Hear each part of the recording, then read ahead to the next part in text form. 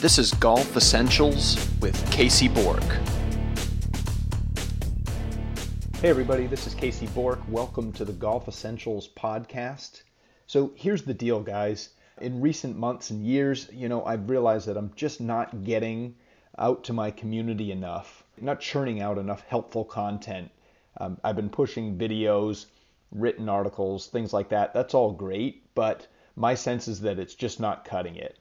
So I'm making this push to bring my community over into an audio format to be able to answer all your questions a little bit better. I want to do a lot of Q&A sessions, real customized stuff, and I want to invite you guys to come and chat with me directly from time to time.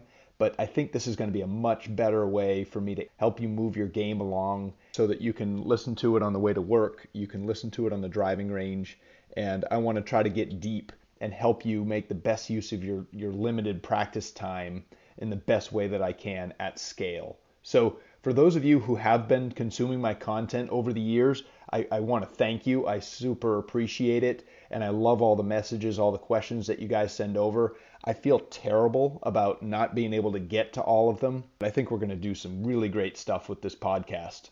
So my core beliefs, if you've never digested any of my content, I believe that the sport of golf, and in particular instructors that are vying for attention, whether it's online, Facebook likes, on the golf channel, those sorts of things, they're always pushing the next best thing, the next tip, the next swing fix that gets them the likes, gets them the views, those sorts of things.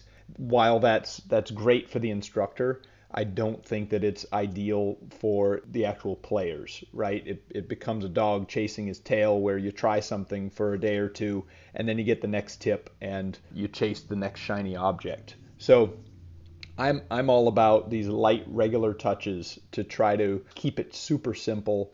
But this is the stuff that has taken me from growing up in the state of Maine, that's not exactly a golf hotbed, all the way up to playing in the US Open back in 2004 and making a cut on the PGA Tour. So from zero to one of the biggest tournaments in the world. So I'm going to just share how I play golf. I'm going to answer all your questions. And I think you'll find that the solutions are surprisingly simple. Very easy to deploy in principle. It's not complicated. I think it's human nature to believe just because I can't do it, it's got to be complicated. The reality is golf is hard, but it isn't complicated. So I'm going to show you how to hit it, how to stand, how to hold the club, and how to feel comfortable within yourself playing the game. But I think you're going to be surprised how simple some of the thoughts are that have taken me a long way in the game of golf. So if you're up for ultra technical stuff, this really isn't going to be for you. But if you play some golf once in a while, maybe you got into the game, maybe you moved on to other things, or you're just trying to pick up the game for the first time, this is going to be perfect for you. Because I want you to email me all your questions. I want you to participate in some of these calls. I'm going to open up to live Q&As.